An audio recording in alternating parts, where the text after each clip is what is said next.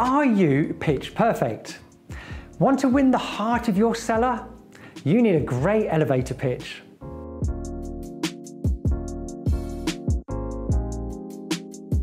An elevator pitch is a simple, compact way of describing clearly what you do, why you're so good at it, and how you can help. Now, you may get the opportunity to do this at a local community event, talk in the pub, on the street, on a valuation, or even in an elevator. Not only does it get your name out there and makes a connection, but it also creates an instant impression on a potential future seller who will remember your name when they need an estate agent. There are 3 important elements you need to have in an elevator pitch. Introduce yourself, tell them what you do and what experience or awards you have to back it up.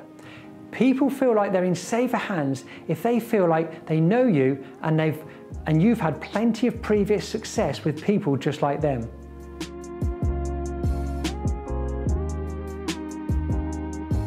Talk about your goals, what you aim to achieve on a bigger scale in the next 5 years.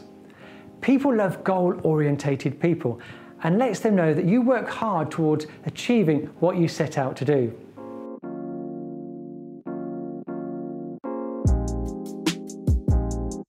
If you recently sold a home for above the asking price in a week, or you have a funny story to tell about a successful viewing, tell it. When people hear a story around what you do, it creates more of an emotional connection in the brain and subconsciously backs up everything you've just said. If nothing else, they'll remember you.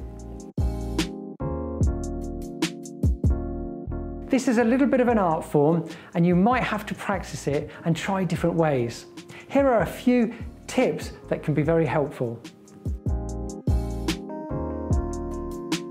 First of all, make it short enough so it's easy to remember and easy to do. You don't want a long crafted thing that sounds like you're giving a speech to someone. So get right to the point with it and make it easy to remember.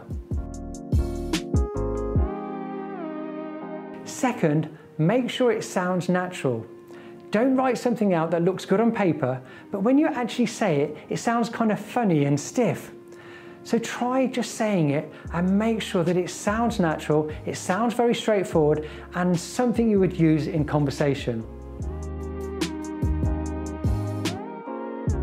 The third thing to avoid is industry jargon. Now that might be great if you're at a conference and everybody at the conference is in the same industry and they'll know it.